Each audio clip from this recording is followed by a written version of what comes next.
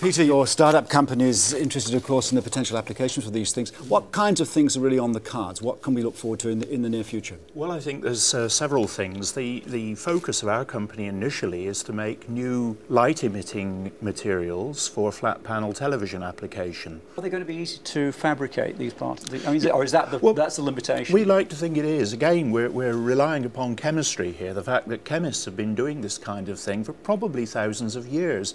There's a famous example of the Mayan blue pigment in pottery found a few years back, and it's proved to be nanoparticles when we look at it under the electron microscope.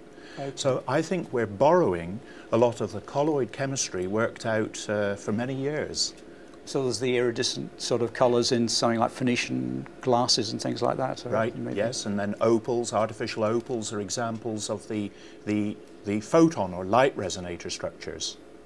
But the whole range of other things that are talked about, nano-computers and motors and engines and devices to go inside the body and clear up plaque from arteries and so on. I mean, there's a huge range of potential for the future, isn't there, Peter? There is. I think we've just touched on these sort of electron and optical effects. I think there's also magnetic effects. One of the things in computer technology in magnetic disks is that as we make these disks, more dense, we pack more and more information on them, that the size of the magnetic bit is getting smaller. Mm-hmm.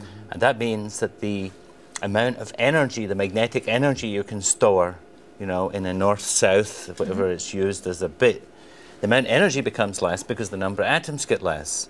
And eventually, the number of atoms gets so small that the thermal energy just in the room is the same as the energy for the magnetic bit. And then the information just evaporates.